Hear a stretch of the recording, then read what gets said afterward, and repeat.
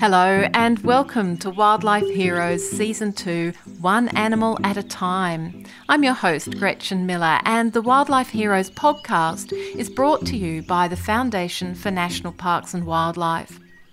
In this series, we're taking a closer look at the significant contribution of the rehabilitation sector to conservation efforts. Now, we had a hellish bushfire season in 2019 and 2020, as you would know, and one thing's for certain, it won't be our last summer of fire. Most Australians remember devastating images of koalas struggling in the aftermath, and the struggle continues with great tracts of habitat remaining desolate. That strange call is a koala, but it's getting harder and harder to hear one in the wild. Koala numbers in New South Wales have been declining rapidly. Disease and habitat loss are the main culprits. They're listed as threatened, and the Koala Strategy is an initiative of the New South Wales Government that aims to stabilise and then increase koala numbers through a range of actions such as creating reserves, decreasing koala roadkill events, increasing wildlife carer and veterinary training, and funding research. So we're looking at koalas today, and we have three special guests.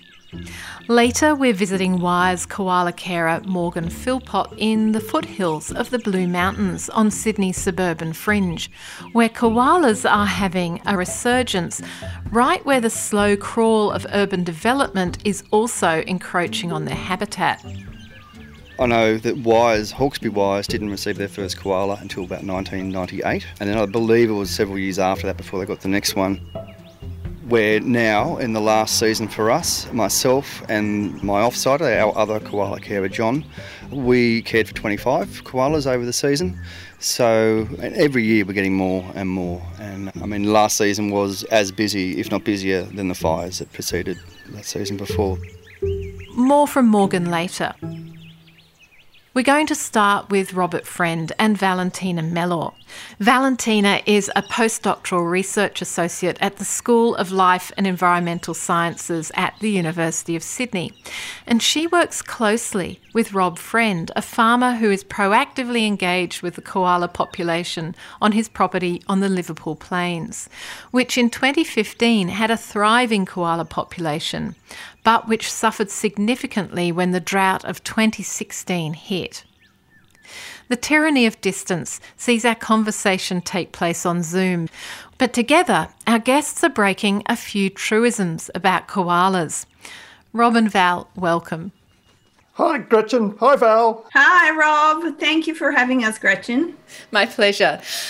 Valentina, let me start with you. You describe Rob here as a collaborator, and he's listed as a co-author on your peer-reviewed papers.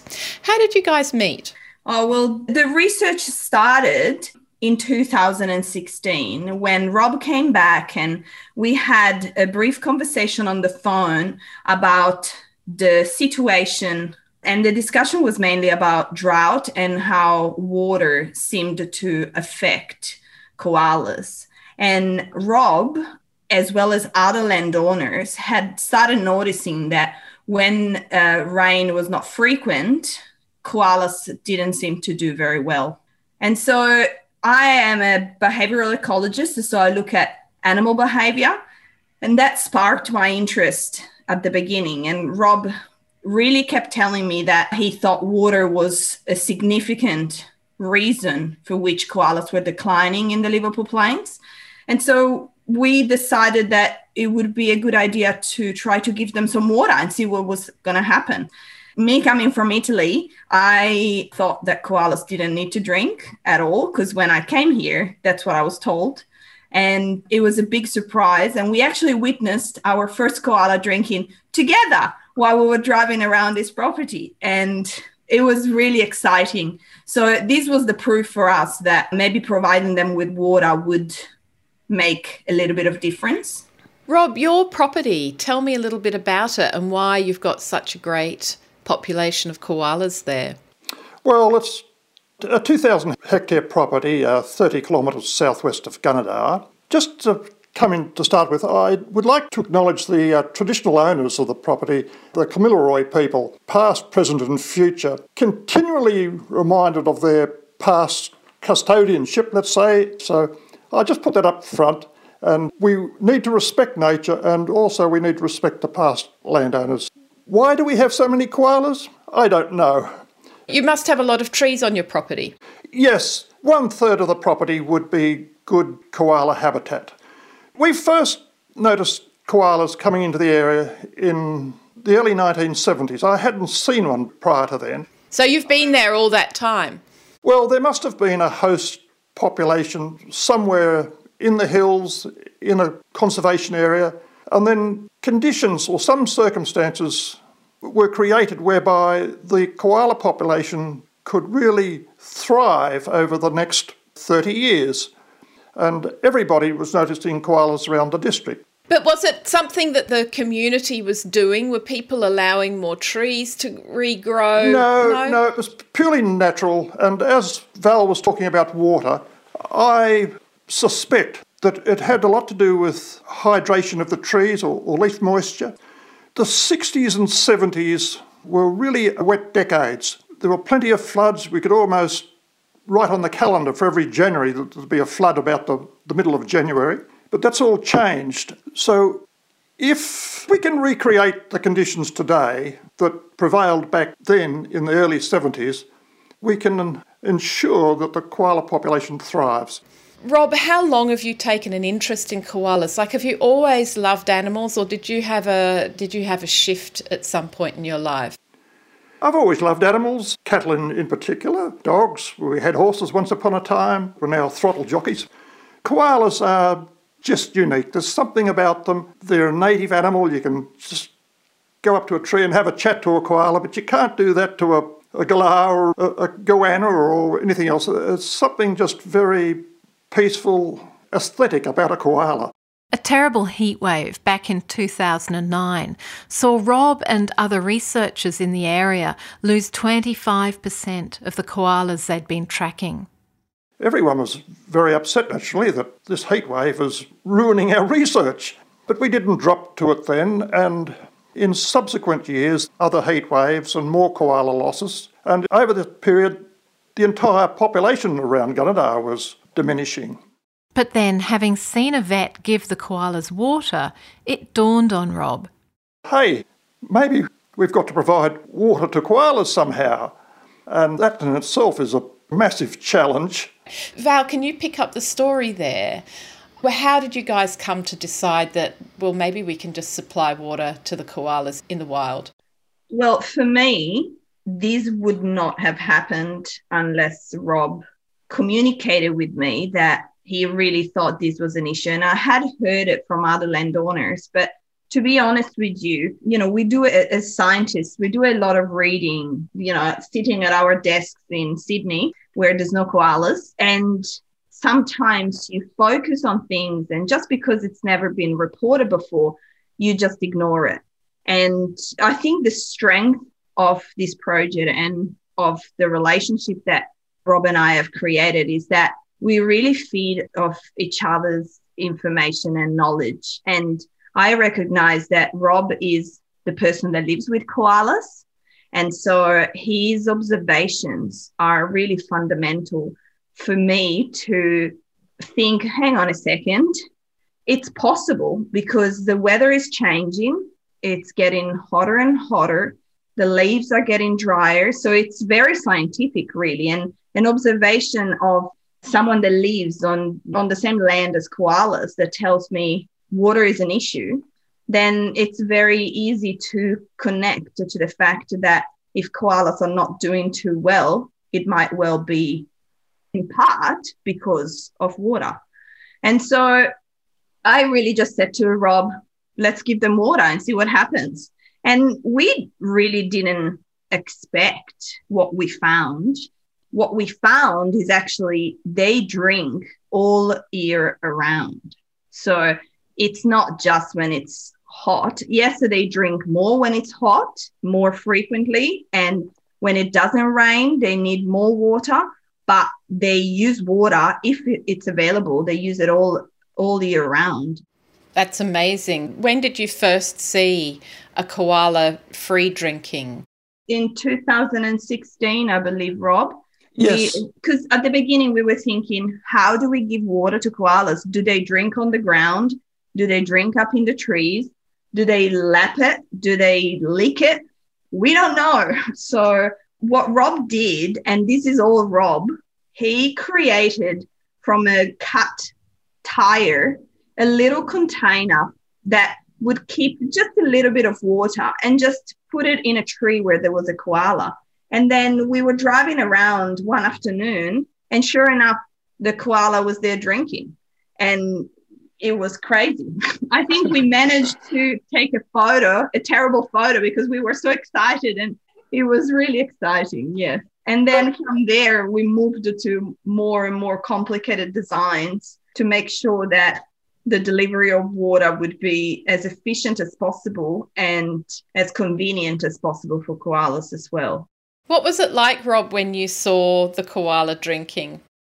I was just like Val, overjoyed. It was the first time I'd actually seen a koala drinking from an artificial source, and I let Val approach the tree by herself, and just seeing the expression on her face was a reward in itself. And we both knew then that we were onto something, and that there was a great scope for research on Val's part to really delve into this. And observation on your part. And I guess Yes. it must have been emotional, because what it actually means is that humans can help koalas during these, during climactic times, during this climate crisis time. We can help koalas stay in their habitat. I mean, that's a pretty profound realisation, I imagine. Yes, well, we've buggered things up that much, so we should spend a bit of effort trying to rescue them. And what we're doing is not that different to what we do with domestic animals. We provide water to our cattle and sheep and horses, you name it. We provide water, and providing water to wildlife is not such a big ask. We value our livestock, but gee whiz, everybody loves their wildlife too. Val, did that mean you kind of had to drop everything and start looking at this?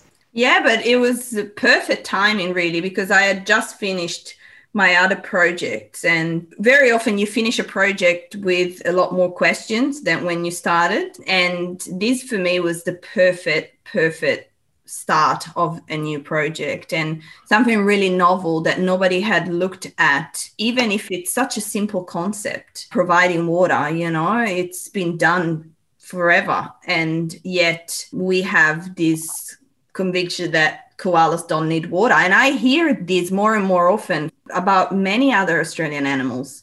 And I'm thinking, hang on a second, are you sure?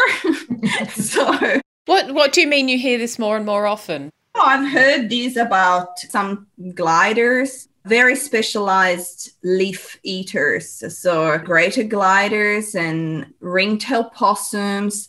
I hear it more and more often that they don't need to drink. And I'm thinking, yeah, they probably do. Yeah. I mean, it's interesting that scientists are sort of coming up with these observations. Goodness knows we need science more than ever at these times. But it does point to something that has not been traditional, and that is working with, citizen scientists, people like Rob, who are on the ground, as you say, observing. I think really my luck is that the basics of behavioral ecology are observation of animals in their natural environment. And so my expertise comes from observing animals doing what they naturally do.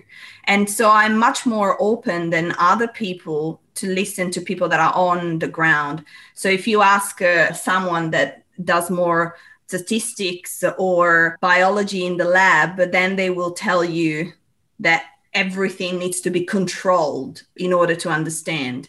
Whereas my expertise comes more from observations. And so for me, those type of reports from people that live with wildlife every day are really important. And koalas brought us many other interesting findings, like foxes climbing trees, for example. And that also came from landowners. And as soon as we came out with the paper describing that we had seen foxes climbing trees in Australia, I was inundated with emails from farmers and people that live in rural areas saying, well, I've taken this photo 8 years ago. And, it's very, very interesting. And very often these discoveries remain hidden just because nobody thinks about putting them out there. Or asking the question. Before we go on to that, Rob, the area where you live has had a pretty profound drought in the past few years, which broke only a year or so ago. So you would have had your water stations out there in the field. Did you observe the koalas coping better with the drought? Yes, I certainly did. Interesting you say drought, because it was a real blessing for this large laboratory out in the field, so to speak. If it had been wet years, we wouldn't know what we know today. So it was a blessing in disguise. I was probably the only farmer enjoying the drought from the koalas' point of view and research point of view, but yes. I didn't advertise that too much. Yeah, but so you did observe change. Yes, but as Val said, with cameras over every drinker, that's where Val was so good with the science, bringing the equipment to monitor and observe. I just wasn't aware of the bush nightlife. I'd never seen a brush-tailed possum before. I'd never even heard of a squirrel glider, a sugar glider, or a feather-tail glider. I hadn't seen a carpet snake since I was about 16. That's way back in the late 60s. And yet at night time, put out water and a camera, and it's incredible the number of species that come looking for a drink and wanting a drink. So what started off with the koala just turned out to be the pinnacle species, the catalyst, to draw our attention to all these other beautiful species, all in search of a drink. Valentina, what have been some of the challenges to doing this research? Where Rob lives is a good 5-6 hour drive, I think, from Sydney, maybe even a bit more. What are the challenges of really being able to do this observation, and how are you getting around that? Well, the answer is Rob. It's actually been very, very easy, and I'm quite bossy. And Rob is very patient with me, and I am also quite methodical in terms of scientific experimental design. This is very important for us to understand that it's not just by chance that these animals are drinking, and it's not one animal that is visiting 50 different drinkers.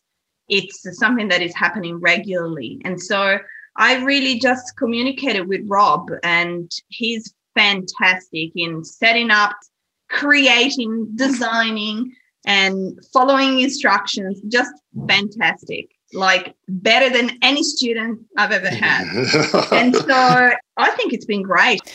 Given that due to the climate crisis, we're experiencing longer, hotter, more frequent droughts when rainfall is minimal, what does something like a water feeder mean for koalas and their conservation as a species? So not just the individuals on Rob's property, but for caring for koalas into the future, in the long term, over their territories. So we know that koalas are facing many different threats, and drought and climate change is not the only threat that they're facing. There are many other ones that unfortunately water cannot fix. Like loss of habitat. Loss of habitat and disease. What we know is that they use the water when they need it, which indicates to us that they're telling us that there is not enough water in their environment for them to survive. So drinkers are fantastic, and they're very practical and easy to set up, but they do need to be looked after.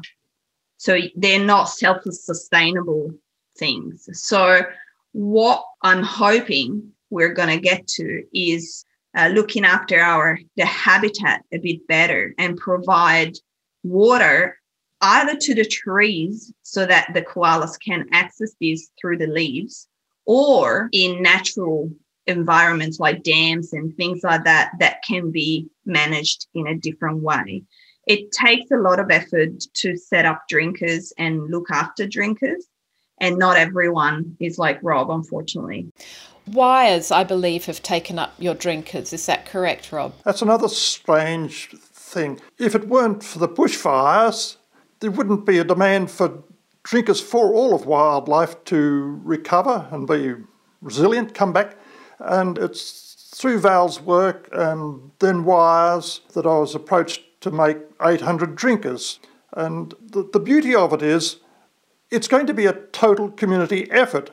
We've got thousands of donors out there that donated to Wires. Wires, the central hub or the facilitator. We've got the scientists like Val. We've got industry. The most important resource is the willing landowners that are going to take these drinkers. The drinkers will be provided free. Without the willing landowners, people that are so conscious of conservation, it will all fall in a heap. But I'm really optimistic. There is a lot of interest. What does this work mean for conservation? Because conservation at this time during climate change is critical. It's very, very important. So I'm interested in what actually this collaboration between the two of you would mean for conservation in the future. Well, I think we've already shown that the teaming up, science and knowledge, first-hand knowledge, has definitely convinced the government that they have listened to what we've done. In 2017, the New South Wales government has taken on this research as one of the Saving Our Species projects and has given us some resources to expand the work that we had done on Rob's property on another property in the Liverpool Plains. And that was really important for us because we also wanted to see, are just Rob's koalas that are drinking, or is this something that happens elsewhere too? So I think the problem is always that conservation, we can do a lot as individuals, but governments and people that are making big decisions are the ones that have to be convinced that this is important. And I think we were very successful in that, meaning that not only the water supplementation was taken on by the Saving Our Species project, but now is a part of the New South Wales Koala Strategy, which is recognised as being something important for the conservation of koalas. So I think we got the best result there. Rob, I wanted to ask you how you feel about being involved in this research.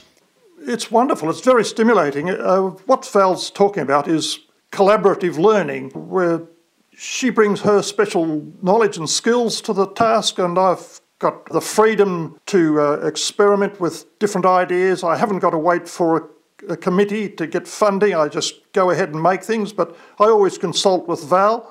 She said earlier on that she's bossy. Well, I don't think she's ever given me an order in my life. She always says, Rob, what we want to achieve, and that immediately gives me some ownership in the outcome, and it's just a wonderful experience to be involved in the pointy end of science and achieving something.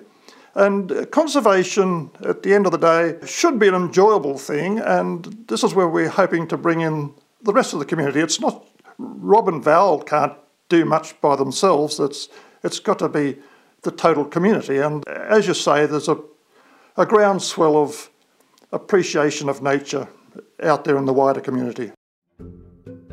Val and Rob's work has also confirmed, as they mentioned earlier, something other farmers knew about but the science didn't, that foxes will climb trees to get prey. And then the water feeders had to be redesigned to avoid supplying the invasive predator with both a drink and a meal. There's much more to their ongoing collaboration, but we must leave them there and head now to the foothills of the Blue Mountains in northwestern Sydney to meet with a koala carer who has good news about Sydney koalas, a growing population of genetically very diverse animals. My name's Morgan Philpott and I'm a koala carer with Hawkesbury WIRES. I've been doing koalas for about 6 years, so not that long, really. I still consider myself to be somewhat of a novice, but you learn as you go and you never stop. The reason I joined WIRES really was all about my daughter. She wanted to join when she was about 13 or so, and she couldn't join, she wasn't old enough, and I took her around to see a good friend of mine who's been in WIRES since it started, and Vicky told her that she has to be 18 and she has to have a car and a licence, so she can't do it, but that I could do it, and that Tyler could come along to all the training courses with me, which is what she has done, and she's now a member herself. That would have been about 8 years ago, so my daughter's now 21, and studying at university and working at the zoo and doing a lot of things with animals these days.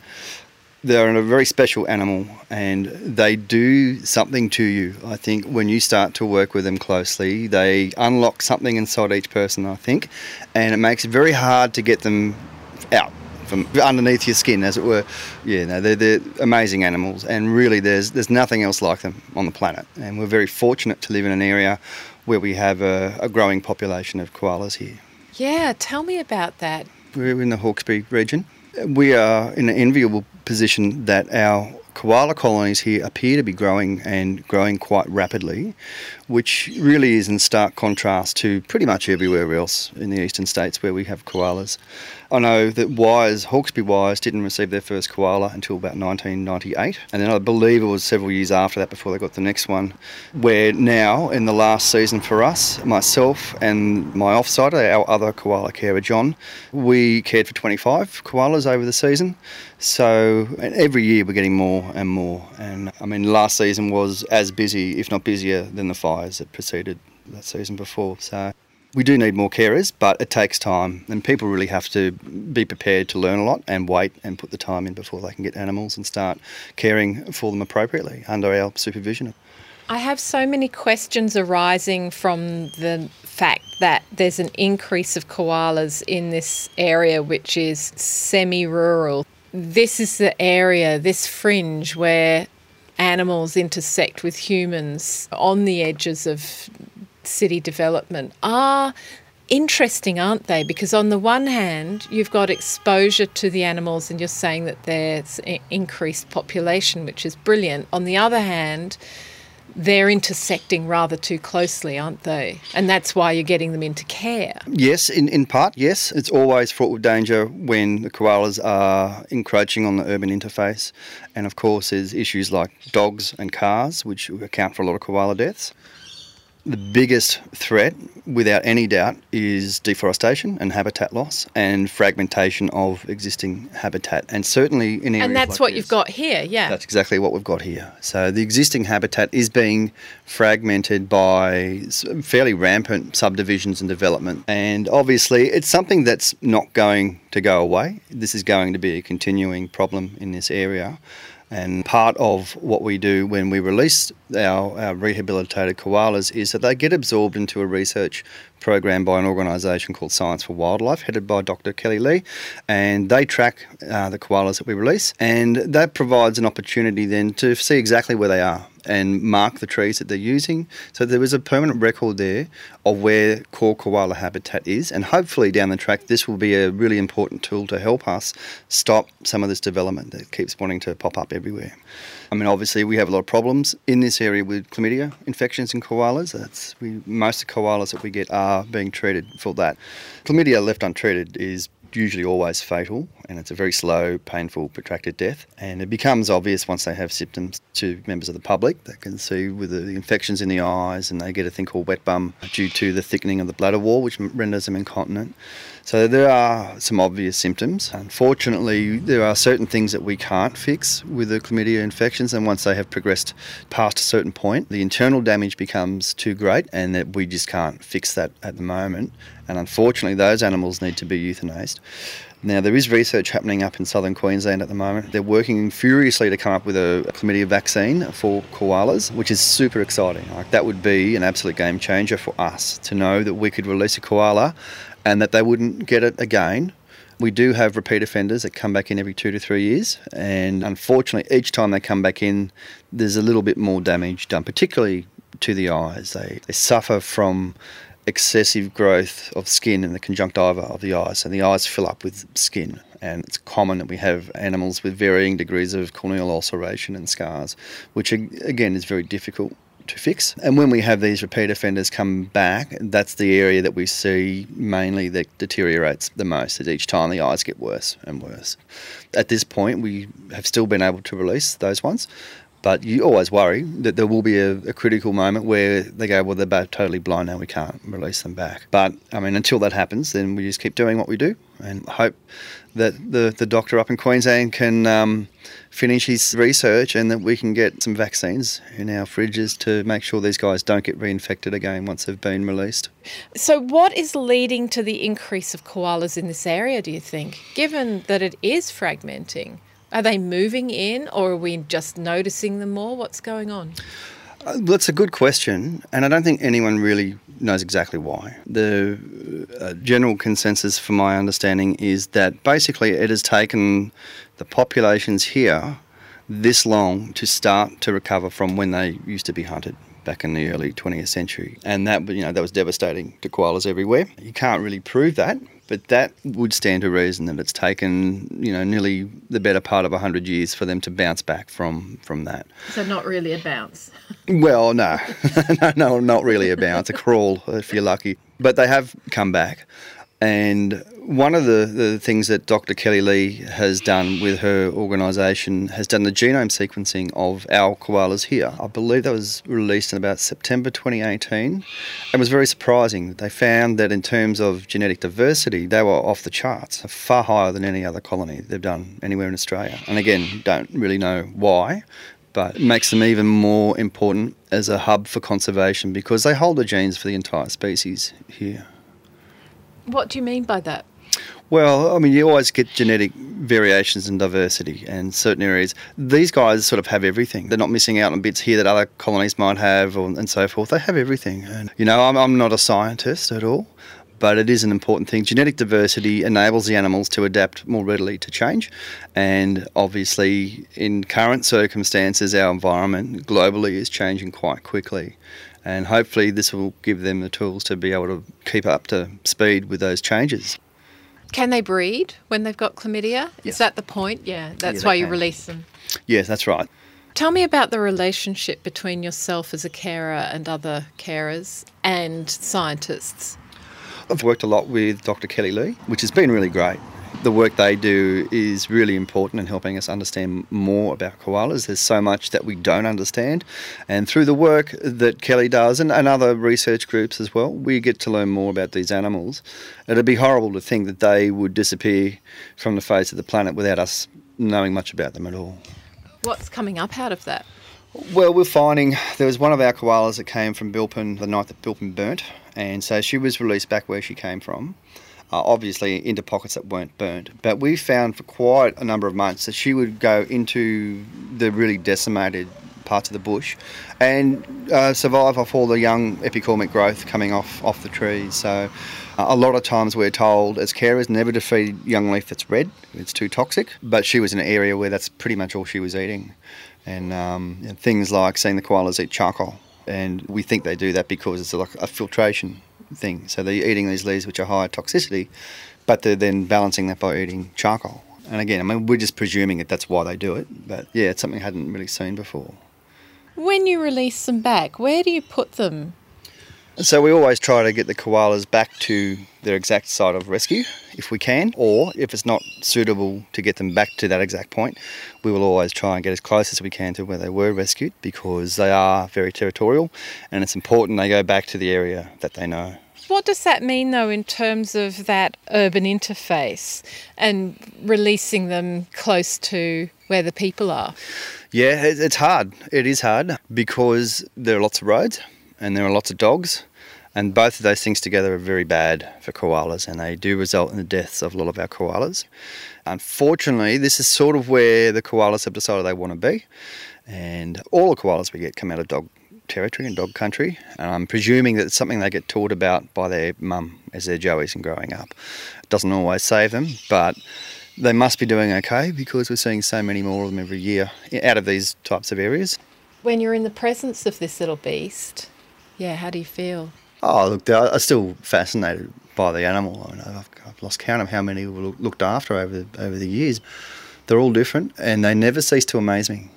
We really have nothing else like these guys, and I can certainly understand why they captivate not only Australians but people all over the globe, and that really came to the forefront in the fires. It's easy to underestimate the power these animals generate, particularly around the world, and the international interest. I've never seen anything like it before. But it helps get the message of conservation out there because they are in so much trouble. We need all the help we can get. The thing that I keep coming back to is the fact that we are on the urban fringe here, and you've got a koala population that's increasing, and you've got people getting to live with koalas, which is brilliant, right? Because they get to feel a bond with the presence of the animal, even if it's not an actual bond, but they become familiar. Oh, yeah, they take ownership. They take ownership. And I think that's a really important tool for engaging people in the community. They have one in their backyard and suddenly it's their koala. And they feel that they have to protect it, which is a good thing. So it's certainly in areas where Dr. Kelly Lee started her research up in Mountain Lagoon a number of years ago. The community up there are still so heavily engaged in protecting their koalas because of the work that she did, door knocking out there to get access to private property to track the koalas that she was tracking.